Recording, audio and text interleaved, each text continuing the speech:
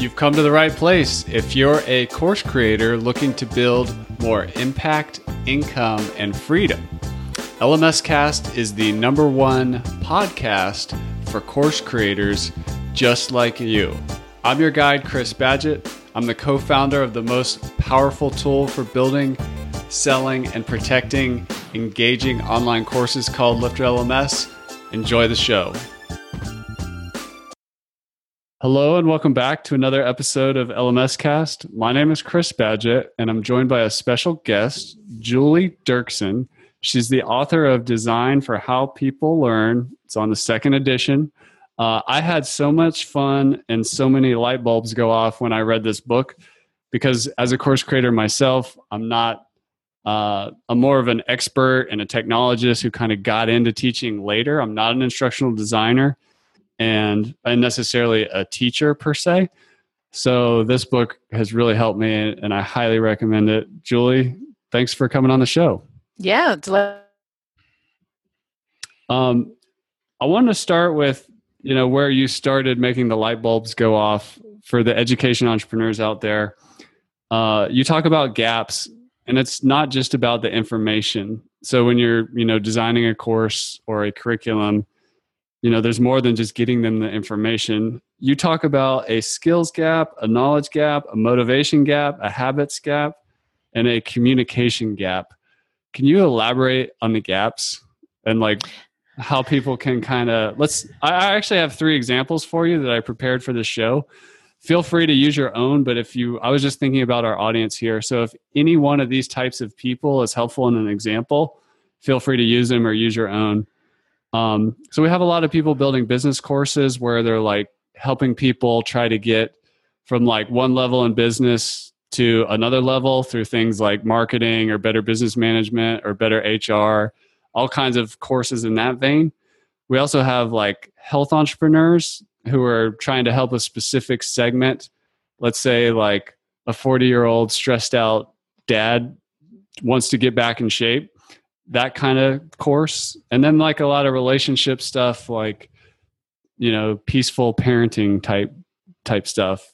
So I'm just giving you some avatars there. But if we talk about gaps, how does that fit into the online course ecosystem?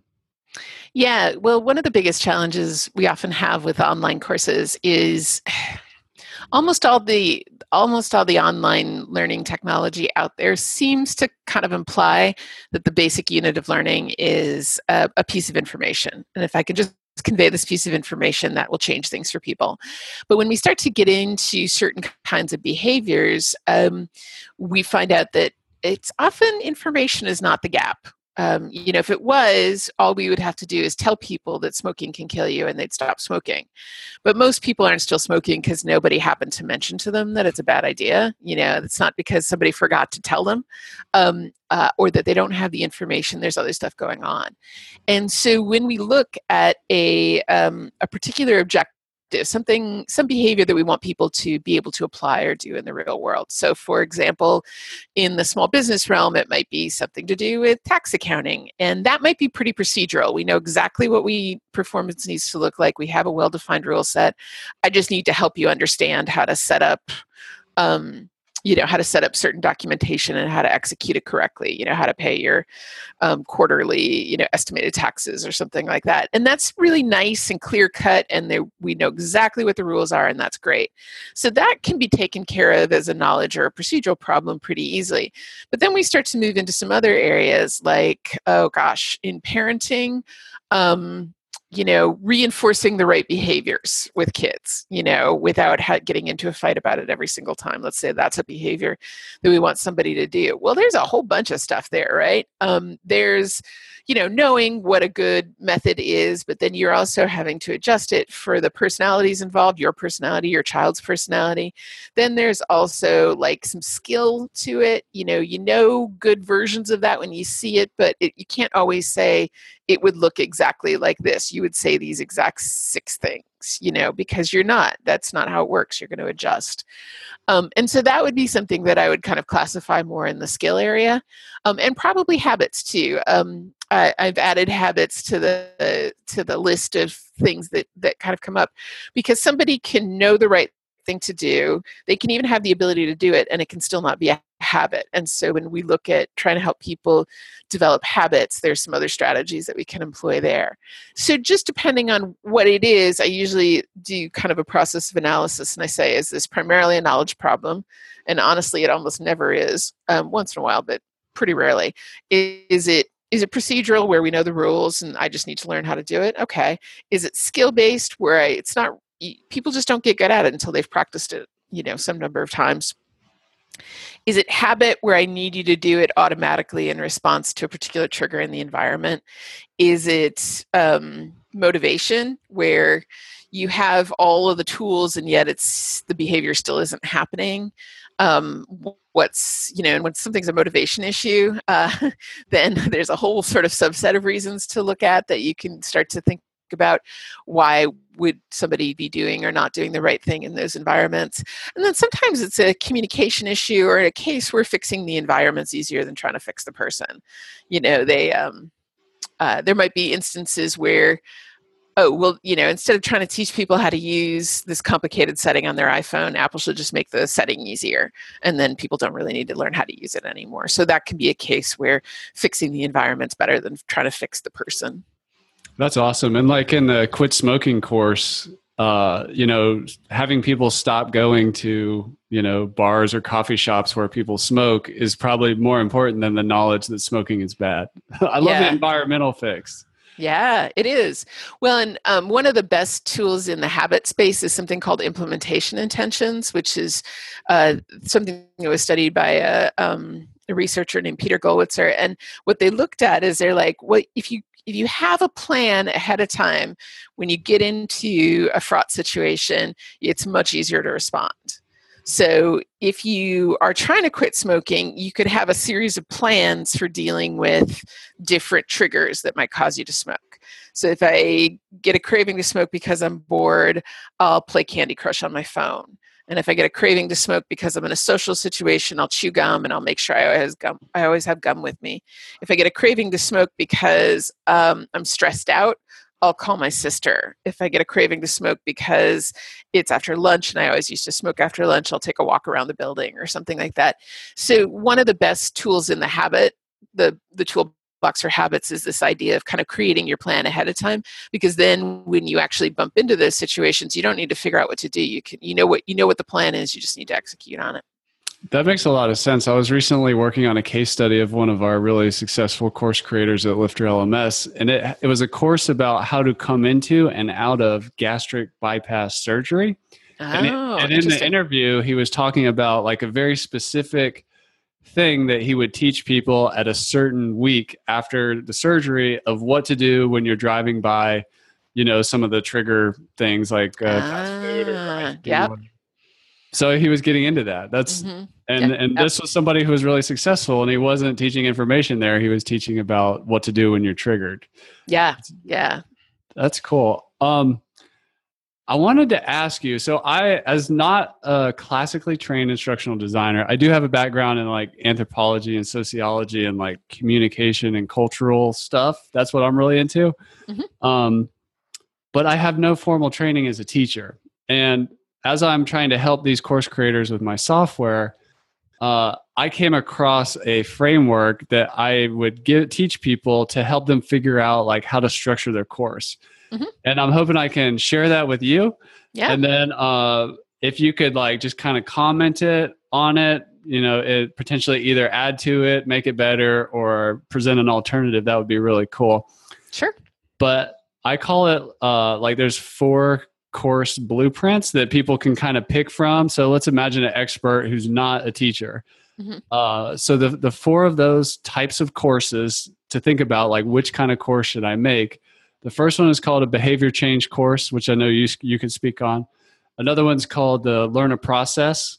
The third one is called what I call a resource course, which I think is the most dangerous. That's where we just put all this great knowledge in a library of resources. Yeah. The fourth one, which is kind of a new one that I see emerging that I'm not sure if it's own category or not, but is a case study course where we're really learning by deconstructing example implementations or just by watching, really deconstructing others. And then the fifth one, if you will, would just be kind of a hybrid that tries to blend a lot of that stuff together. How is that as a framework for the beginning course creator? How could you make it better? Am I missing a type, or do you recommend? Yeah, no. I think it makes sense. I mean, there's several kind of nice things. I think you're right about the resource course, because I think it's tempting to just have that be the kind of kitchen sink thing, and that's one of the classic issues that new course creators bump into is. So you may or may not remember it from the book, but I always use the analogy of like your brain is like a closet. And one of the things that you do is that the more complex your understanding of a topic gets, sort of the more shelves and the bigger your closet gets. So you get somebody who's a real expert in their area, and they have like the beautiful California closet, right? So I will often have people in my workshops who are musicians, and I'll be like, okay, well, tell me, you're a guitar player, great. How many different kinds of guitars do you know of? What kinds of genres do you think about? What's all of the equipment that you need to maintain a guitar, like all this kind of stuff. And they can tell me lots and lots and lots of information. I know nothing more about guitar playing than the average person, the average non-guitar player, and so their closet is for guitars is incredibly well developed. And so if you hand them a new piece of information about a guitar, they're like, okay, it's over here and it's matched up to this and it's like this, and they can classify it right away. But then what happens is that person is going to turn around and teach a course about guitars to somebody else who's a novice, who's genuinely new. And they love all the stuff on their shelves and they think it's great, right? And they want to take it all and give it to these people because look at all of this wonderful stuff. But then what happens is the person with who's the novice has the equivalent of like one of those half-size gym lockers, and like maybe there's one shelf on it. And so when you take everything out of this big, beautiful closet and you try to dump it on that person, they can't handle it. They don't know what to do with all of that information. So, the art of kind of figuring it out is good structured ways that this person can make sense so that they can get a few pieces, kind of get those filed away, and then they can start to expand their own closet and their own understanding and add a few shelves. And and usually the way that people do that is they do something with the information. Just handing them the information really doesn't usually help anybody too much. I mean, it can, but generally the way that people start to really understand and build out their closets is that they actually interact with the information and they take action on it and they use it to do something. And that's what helps them start to kind of understand it. We know that there's some nice research in the science learning literature where they look at physics principles, and people could memorize the physics principle, they could recite it for you, but it turns out that they really couldn't use it to say predict the path of an object, or they didn't really understand what to do with it until they'd kind of gone through the process of using it to build something or using it to do an experiment or something like that. And so just knowing something is not the same as being able to use it to do something, and you don't really know it until you have had the opportunity to use it for something, basically. It's the short version. No, that's good. That's good. I want to ask you about a related topic here, and I'm inside your book. You talked about the different levels of proficiency. I'm just going to read them off here. It's familiarization, comprehension, conscious effort, conscious action, proficiency, and then unconscious competence. So that like master musician, that is like unconsciously competent. Mm-hmm. Yeah. And things are just falling away and the closet's huge. What should our goal be as course creators? Are we supposed to make courses that adapt based on the level of the learner, or should we do like marketing and stuff so that we get the right person in that's at the right stage so that we're kind of teaching to the right level? Maybe I'm oversimplifying it there, but like how do you deal with the proficiency problem? Probably the latter. You're probably trying to make sure that you have the right people in the room, because dealing with an audience with really variable proficiency is one of the hardest problems you ever deal with as a teacher or as an instructional designer. And there aren't great solutions for it. You can use your really expert people in your class as a resource for, newer people. And that's usually the best option. Or you can give people the ability to pull information when they need it, rather than kind of making everybody sit through the same information. So if I give you a challenge and I give you a series of resources that you can use to answer that challenge, then you can pick how many resources you need in order to be able to answer the challenge. And if you're new, you probably need all of them. But if you're a pretty expert, maybe you just check one real quick and keep going. And so that's a way to have the same experience be more variable for different audiences. It's a tough problem, though. You're best off if you have kind of a narrower range in the classroom, and then you can tailor the experience to those people. I realize that sometimes that's hard, because sometimes your audience is all the people, and you have to deal with the issue of variability and so forth in the audience.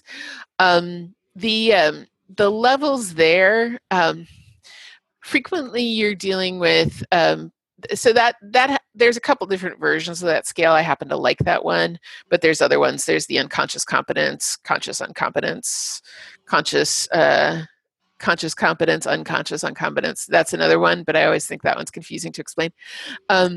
So with this one, it's kind of like driving. So familiarity is you just learn what the controls are in the car. And then you work your way up to things like conscious effort, where you're trying to succeed, but you're not completely there. Conscious execution, or when you start to get to the point where you're like, okay, now I got this. I think I can drive. That was about the point where my dad let me out of the parking lot and I could actually drive around the block once. Proficiency is about the point where you would take the driver's test. And then unconscious competence is that thing where you drive home from work and you find yourself pulling into the driveway and you realize you totally don't remember the drive home at all. But because you didn't crash.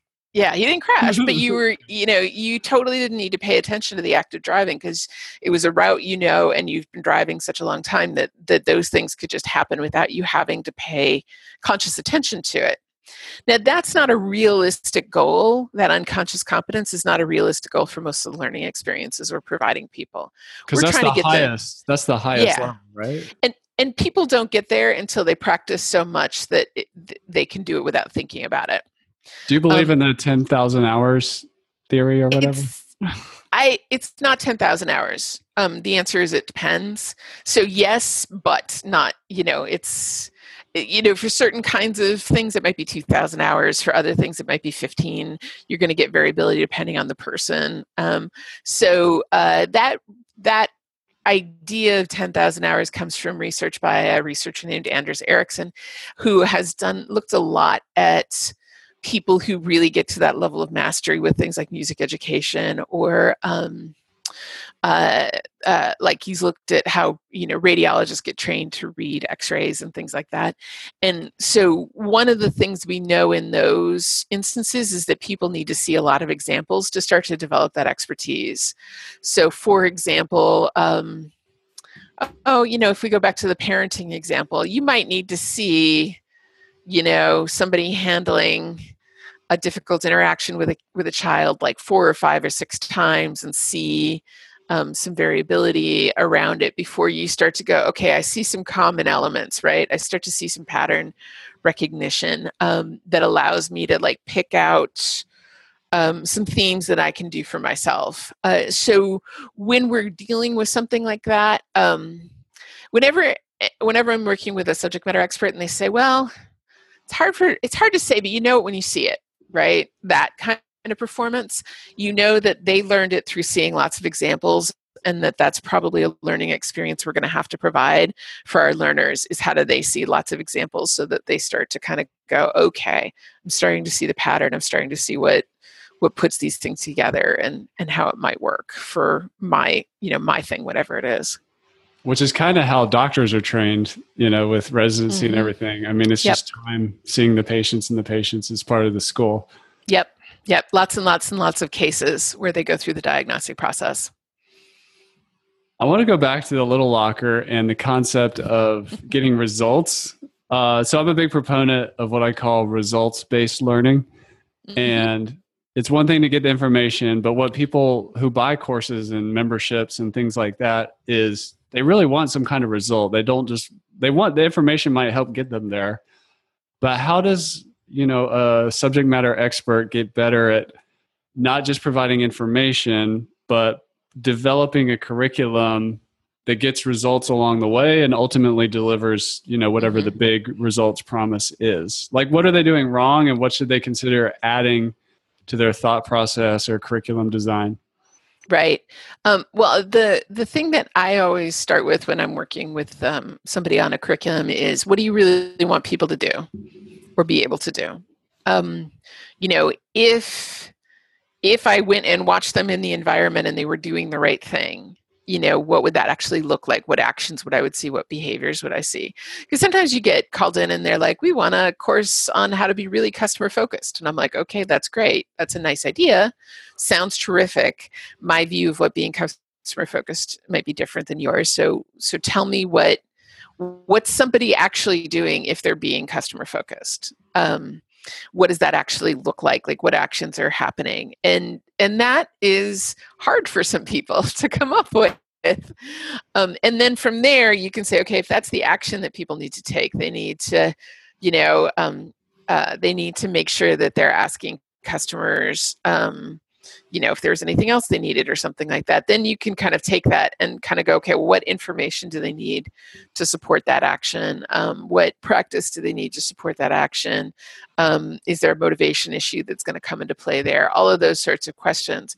But ultimately, whenever I do learning objectives for something, I just have two criteria that I ask people to consider for those. And the first one is, would it happen in the real world? And the second one is, can you tell if they've done it? And so I will get a learning objective like, programmers need to understand the limitations of JavaScript as a programming tool. And so then I'm like, okay, well, that's great. Sure, I'm sure that that's a true statement. If they do understand the limitations of JavaScript as a programming tool, what do they do with that? Like, when do they use that knowledge? Under what conditions? What are they using it to do? And they're like, oh, well, they would use it to evaluate whether it's a good programming tool for a particular project. I'm like, okay. So now this is the execution in the real world. They're going to get a project and they're going to decide, is JavaScript a good tool for it or not? And maybe be able to say, here's why. Okay, great. Now I have a visible behavior that tells me that probably I'm going to need case studies of different types of projects. And one of the tasks I'm going to ask learners to do is evaluate JavaScript as a tool for those, as a tool for those, and think about why or why not. And that's going to be an activity I'm going to want them to do in the lesson, or in one of the lessons.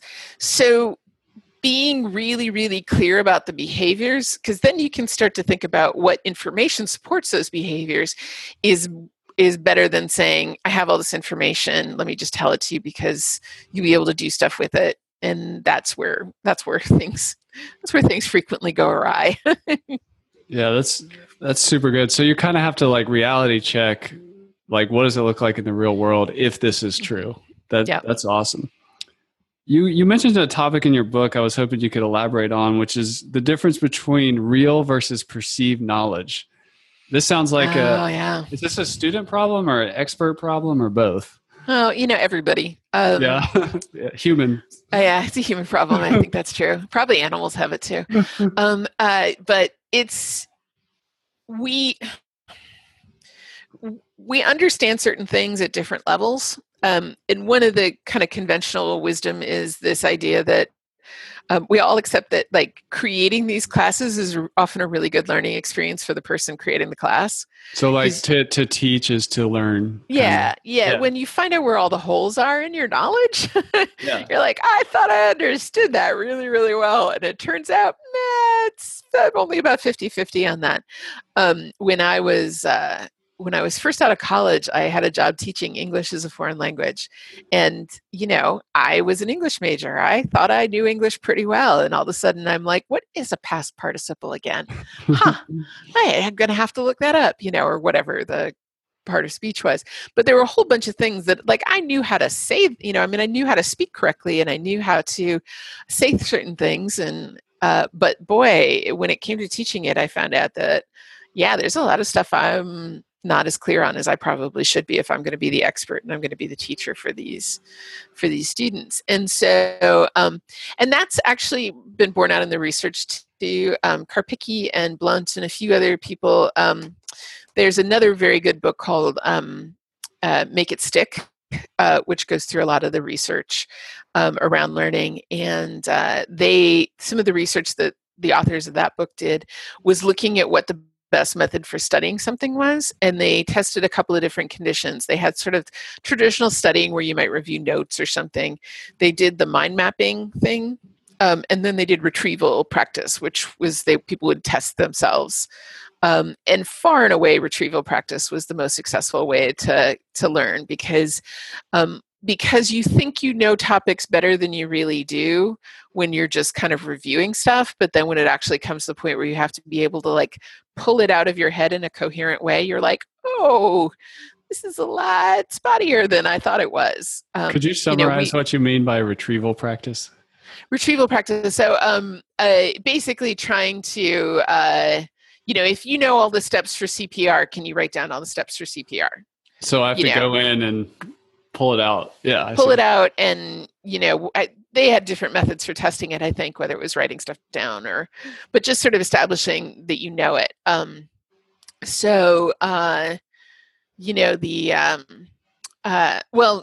were just doing that scale from familiarity all the way up to unconscious competence. And I have explained that scale probably dozens and dozens of times.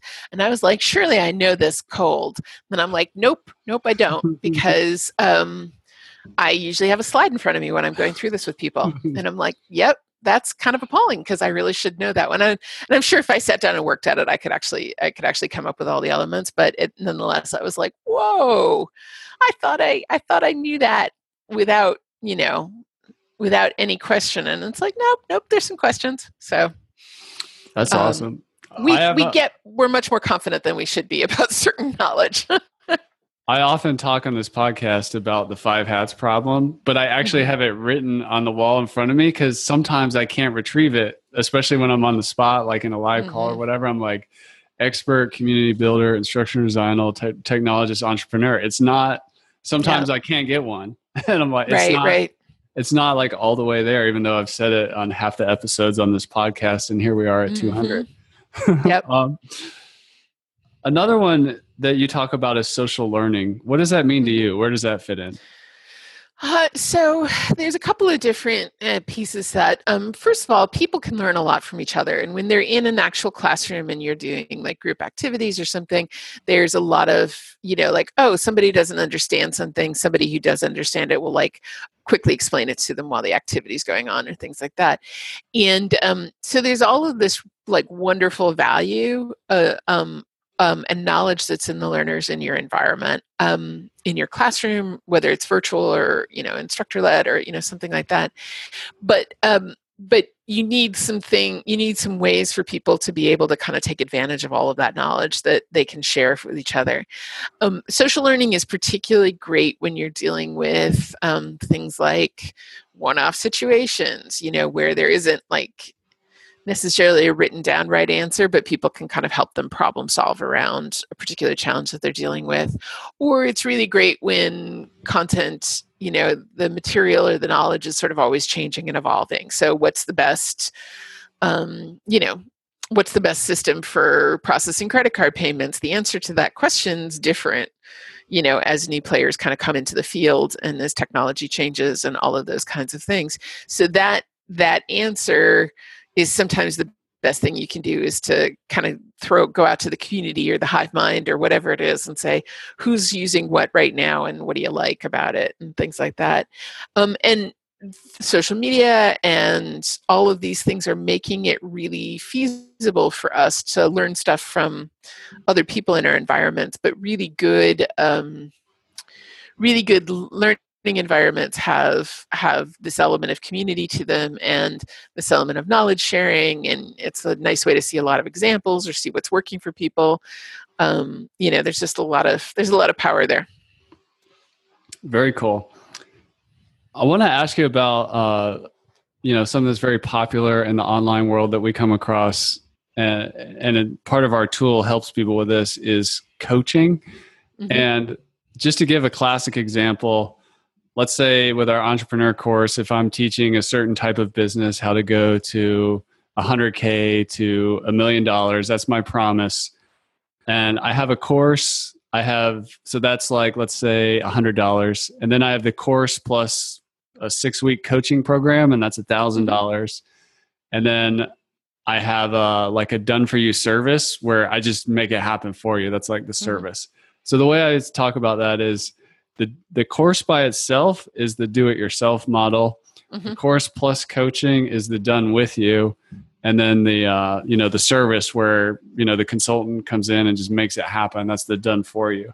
If we're going to add coaching to a more of a passive static course, how can people who aren't necessarily trained as coaches do that job? What is the job of the coach? And is that any different from the job of a teacher?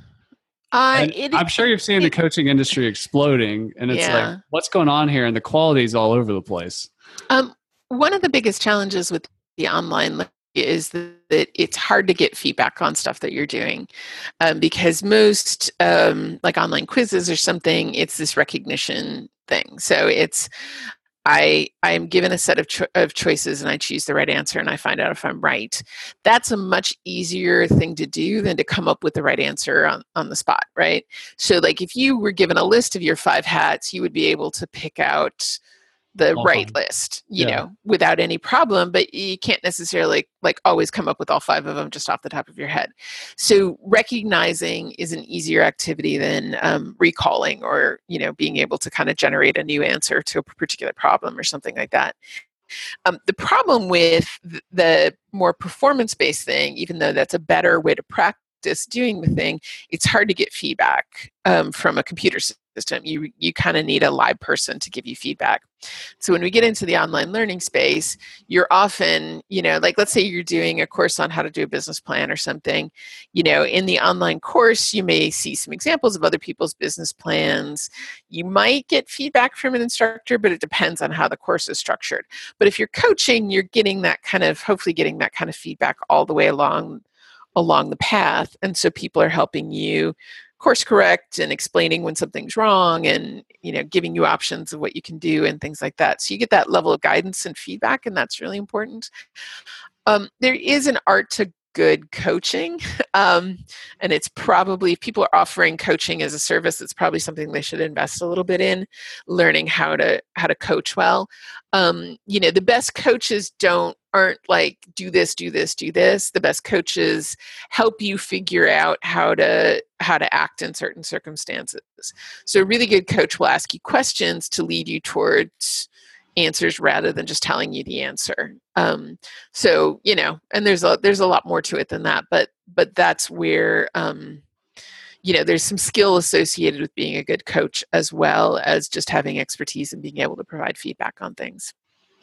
Do you have any comments about the concept of the mastermind? I guess that kind of goes into social learning a little bit, but it's also popular. Like if you have like these different levels of service, and then let's say one of the highest levels that you can engage with a particular expert is to go to some kind of location, small group of people to have like a, 3-day to 7-day mastermind where they get together. Like when learning is happening in a mastermind context, do you have any comments on that? Of where? I mean, whether or not that's worth it is something that you can't evaluate in the absence of context or something like that. But there are some really nice advantages to that. One of the interesting things that we're dealing with a lot of online learning is just the challenge of focus. And so sometimes the fact that a retreat or a class or something takes you out of your regular environment and helps kind of separate you from your distractions is a service in and of itself that they're providing to you, is this help kind of shutting out the noise of the daily world and actually being, having kind of clear space in order to really focus on stuff. In that instance, obviously you get access to an expert, but you also get access to other people who are hopefully approaching this at a pretty high level. And so you get that social element as well. So there's several things about it that are really appealing. I mean, whether it's the right answer for everybody in every context really depends, but it's I can see why it's appealing to people. You also mentioned that like learners are different than you, and that might be shelf space, shelf size, and closet. Right. But can you speak to that a little more, and also just to the learning styles, because different people, might have a different learning style than you. Yeah, and the big thing with learning styles is that most of the meta-analyses find that differentiated instruction, which I realize is nerdy terms, but the idea that you would change the instruction depending on somebody's learning style, that the research has not supported that as a very good approach. It doesn't really, it rarely is worth the cost of doing it because you have to have different paths for different people. And it turns out that what you really should do is just kind of have a mix of styles in how you deal with stuff. Probably is the best use of resources in that particular instance. It's learning styles often go to the idea that you're a visual learner or an auditory learner or a kinesthetic learner. And, the truth is, unless you've got some kind of, disability you're dealing with, everybody's a visual learner and an auditory learner and a kinesthetic learner. And so having a mix of approaches probably supports most of your learners. Obviously if somebody's hearing impaired or, something like that, then that kind of knocks out one of those channels. But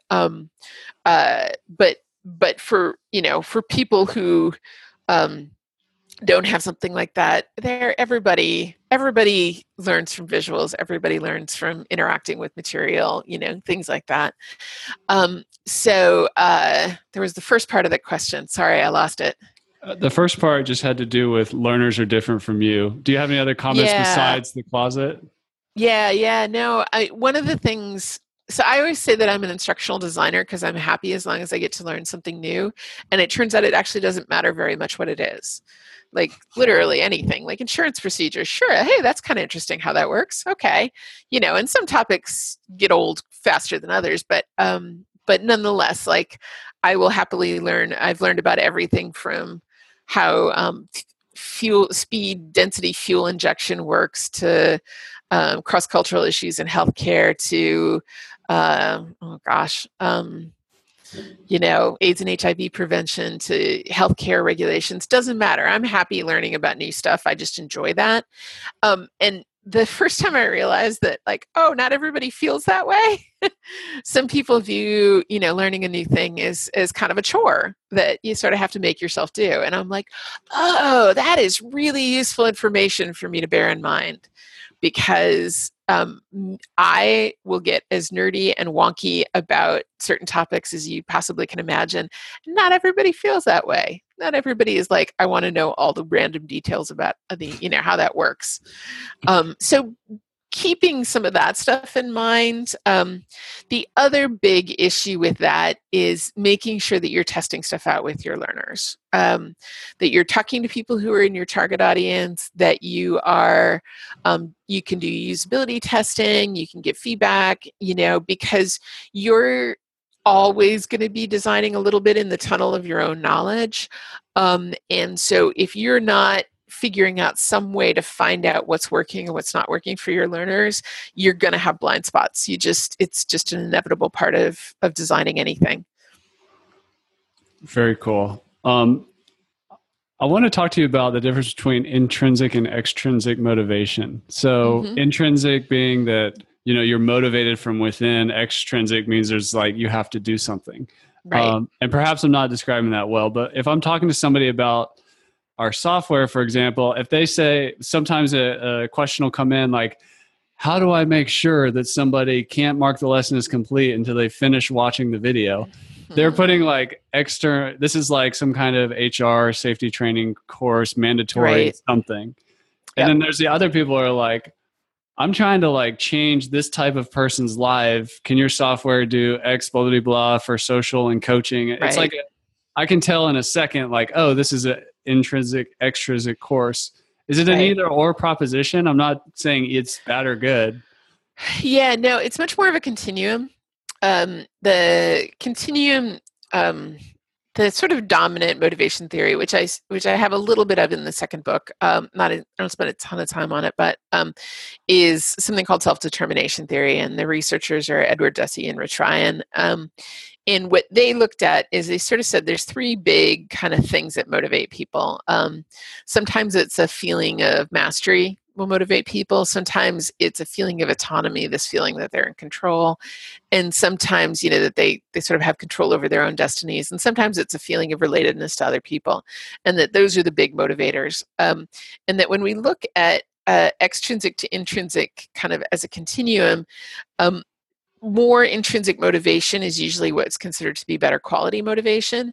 So, for example, if I don't reinforce you all that often, you'll still do it more if your motivation is intrinsic. So even if I'm not standing there going, you have to, people will still do it if it's more intrinsically motivated. So all the way to intrinsic is people do it just because they like it, right?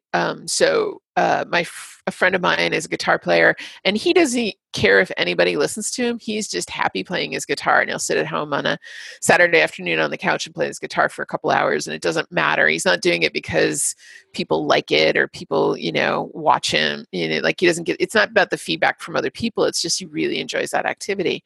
Somebody else might play the guitar because they really like connecting with other musicians, and so it's a relatedness thing.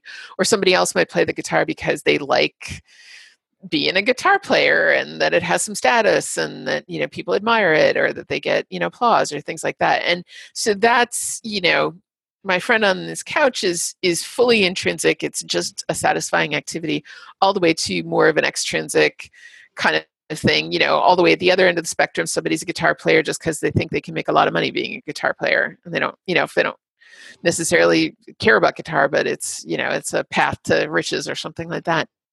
So that continuum, the further over towards intrinsic, usually the more durable the motivation is. Usually you get better quality results from it. And if you try to start to use extrinsic rewards around an intrinsic task, you can actually damage motivation. So they did an experiment with kids, and if you give kids markers and paper, they will draw you pictures, and these pictures might be fabulous. My godson draws these Minecraft pictures, and they're crazy elaborate. These huge mazes, and it takes him like 10 minutes to explain one of these pictures because the guy falls in the pit with the spikes and then swings across and then all the things, right? And it's this beautiful, elaborate, colorful picture. But then when they did this experiment, if they just let the kids draw, the kids would draw, and it was great. But then they started giving the kids, I don't know, money, like a quarter for every picture that they drew. And so what happened was, first of all, the kids ultimately drew less pictures because they kind of got tired of it because it sort of turned into work. But then also the quality of the pictures diminished quite a bit. And so instead of these beautiful, elaborate pictures, you get a circle and they'd be like, here, where's my quarter? So using extrinsic motivators, which is either reward or some kind of coercion or compliance. You have to do this. We won't let you move on until you watch the whole video. Works, but you have to keep the pressure up the whole time. Otherwise, the behavior will stop. And you also create resentment in your users because it really goes against their feeling of autonomy because they feel like somebody's externally trying to control them, and they'll resist that. The self-determination theory has come up before in this podcast. Do you think it's pretty rock solid as a motivational framework? Is there anything you'd add to it, or do you just find it to be? It's kind of the gold standard right now in terms of motivation theory. And most of the people that I really respect in the behavior change space are absolutely, clear on it. And most of the research that I've seen, I feel pretty good about. We're having this issue in social sciences where everything is getting kind of beaten up now. They're finding that lots of studies that people sort of accepted for a long time are not holding up when they try to replicate them and things like that. So we've got this whole kind of crisis in social sciences around things we thought we understood pretty well are starting to look a little wobbly. So I would say, what's an example of that? Oh gosh. Daniel Kahneman is a behavioral economist. He won the Nobel Prize last year, the year before, or something like that. And he's kind of one of the grandfathers of behavioral economics. And he printed something. There's a website called Redaction. I think it's redaction.com or redactionwatch.com or .org. One of those. I could find it, but there was some research in there about priming effect. And it was this research where they gave people these word problems, and some of the word problems were loaded with words about like elderly people. And then they thought that those people, after they had been reading these words about elderly people, and they're doing these like word games, so they're not consciously, it's not like they say, here, have a list about old people. They were just hidden in the task. But that people who had gotten primed with more words about elderly people were like walked more slowly, and things like down a hallway to turn in their sheet or things like that. And so it was this idea that you could prime somebody with lots of images by the elderly and change their behavior about it. And it turned out that one didn't hold up terribly well under research. Another one is that's gotten beaten up recently is the marshmallow study. This is the idea that if you in front of kids? Yeah, with the kids, right? If you can wait, you get 2 marshmallows. But if you can't wait, you can have the 1 marshmallow now, or you can wait and get 2 marshmallows. And so it's been used as kind of evidence of, that willpower and grit is a predictor of success and all of those kinds of things. And the most recent thing that's kind of come out just in the last month or two about that one is that when they tried to replicate it, they actually found a correlation with economic status of the families. And so if you come from a family where there's more money in the household, you're more willing to wait for a reward, which actually kind of makes sense. Yeah. And also having more money in the household can also be a predictor of several of those things, like success and academic achievement and all of those kinds of things. So we don't know if it's really willpower that, we don't know if it was really willpower that kind of conveyed success. And B, we've got a conflation variable with economic status. And so it's, things we thought we understood pretty well are now like, maybe not. So that's interesting. One more question for you, and this is from somebody in our community.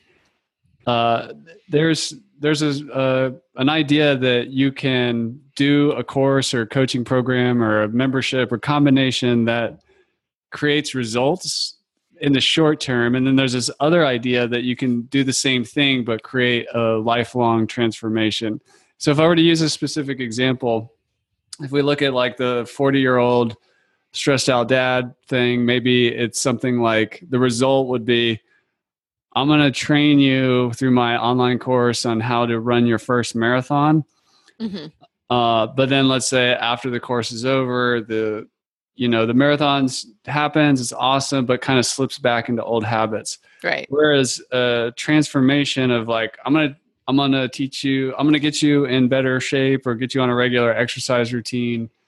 And by the way, you're going to run a marathon along the way, but it's like lifelong transformation. Like, mm-hmm. What's the difference in the curriculum design there? Oh, wow. The latter is almost like therapy for exercise. I actually was just talking to somebody about this morning, where, your framing of something like exercise is it something you get to do, or is it something that you have to do? And if it's something you have to do, I might be able to coach you through that have to framework. But if it can be something that I actually help you learn to enjoy and like doing, that's going to, again, be a much more durable way of, focusing on it.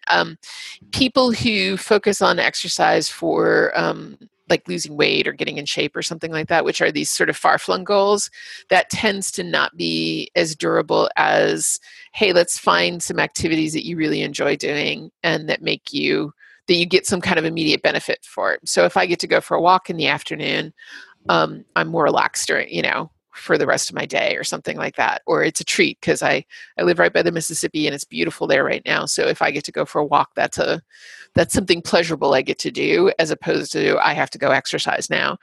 And so if we can change how you frame something so that you are actually Now looking for opportunities to do that kind of stuff, as opposed to I just dragged you kicking and screaming through it, then we're much less likely to see that kind of, that sort of backsliding and things like that. That's really interesting. I trained for a marathon, and I've run a marathon before, but I have a morning routine where I go for a morning walk or run, and I enjoy it. I mean, I like being outside in nature and walking my dogs and stuff like that. But what actually motivates me to do it is I'm kind of a, podcast junkie. So I get like an hour of like, having my mind exercise and, right. learning. Like I was listening to you this morning on a health and fitness podcast. I forget the name of it. Otherwise I'd say it. It was for a podcast targeting personal trainers. And it was Lift the Bar, I think. That's it. But that's super enjoyable to me. So that's how it's interesting the way you frame that. That's like what got the habit installed, not just the goal of running a race one time. The sooner we get a reward, the more powerful it is. So if we push rewards out into the future or consequences out into the future, we'll discount them. And that's, again, a principle from behavioral economics. And I see that as the common element for all of the difficult behaviors, right?